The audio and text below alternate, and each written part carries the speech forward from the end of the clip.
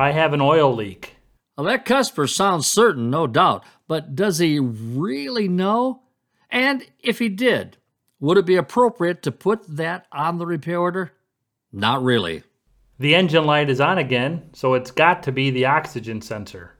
That sounds like the customer is pulling the what issue forward from a previous experience. You know, it is good to know the vehicle history, but we must not let it influence our thinking unduly, ever. My friend had the same problem with his truck, and he says it was caused by a sticking brake caliper. Well, that sounds like someone else's experience. Not to say they're wrong, but what if we replaced this caliper and the problem persisted? Accepting this diagnostic assertion could really cost us time and money. The man down at ABC Auto told me it was likely a blown head gasket, and I should have you do it since it's covered by warranty. Ah, yeah. An expert from another business now seems to be working in hours through the customer. That's not acceptable. No, sir. We must always avoid diagnosing in the lane, period.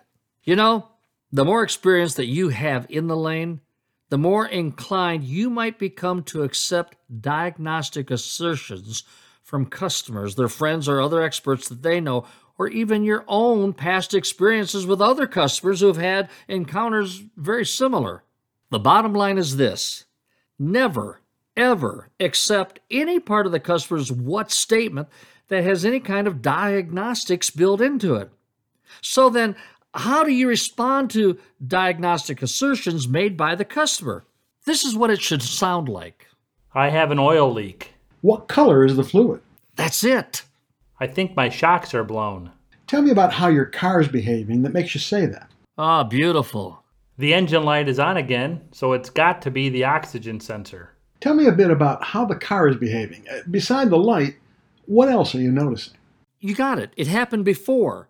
That's a fact, but our consultant is working to list the other objective facts that will help his technician.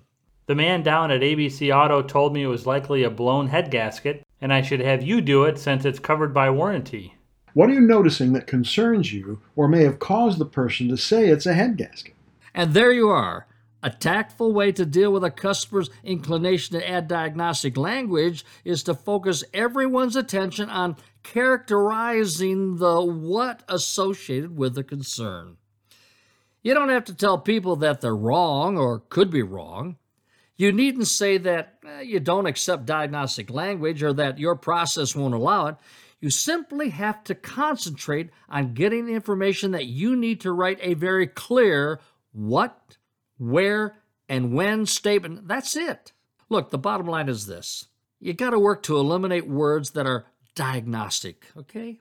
And provide your technicians with useful, actionable information. So, a really big, don't let it happen in this business, and never forget this, is never diagnose in the lane.